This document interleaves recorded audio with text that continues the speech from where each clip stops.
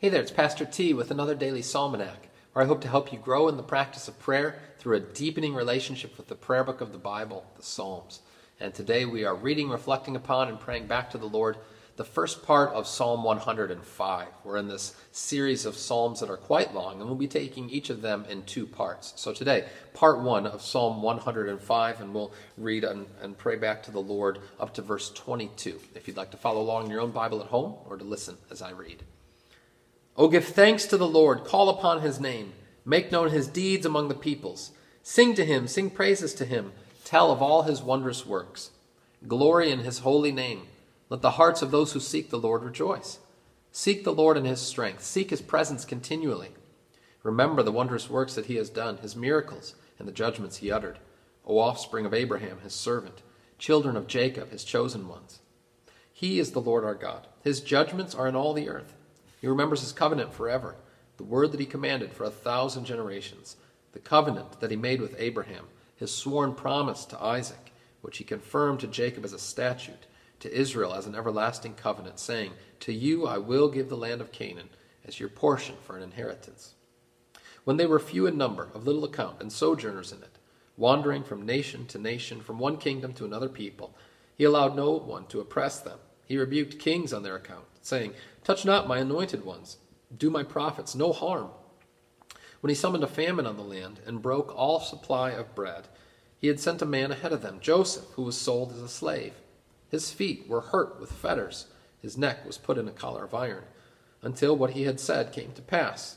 The word of the Lord tested him. The king sent and released him. The ruler of the people set him free.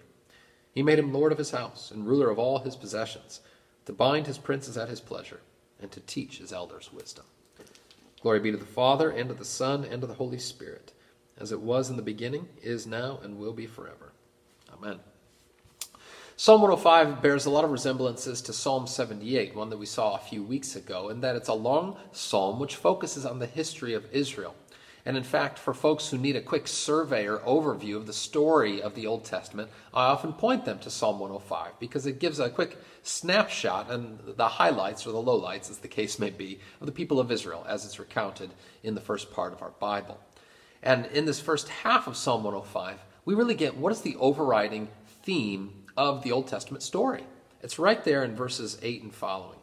God remembers his covenant forever, the word that he commanded for 1,000 generations, the covenant that he made with Abraham, his sworn promise to Isaac, which he confirmed to Jacob as a statute, to Israel as an everlasting covenant.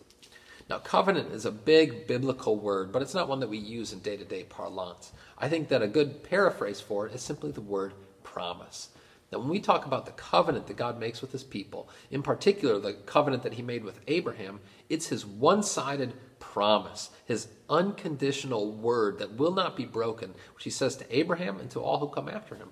The promise that initially is there in Genesis 12, where God says to Abraham, in you and through you, all families of the earth will be blessed. Remember, this is following after the fall into sin and how the curse of sin had entered into the world and death had suddenly afflicted all peoples ever after. But God gives this promise, this covenant to Abraham, that Abraham, in you and through you, through one of your seed, one of your offspring, all the peoples of the earth will be blessed. Of course, this is a covenant, a promise that is ultimately fulfilled in our Lord Jesus, the Messiah. But the story of the Old Testament is God working his way through history and through his people Israel in order to bring that promise to pass. And I think about this in terms of our own lives, the stories that we tell or that are told about us. How keen are we to recognize that our lives are ultimately a story of God's promises being fulfilled? Have you thought about that?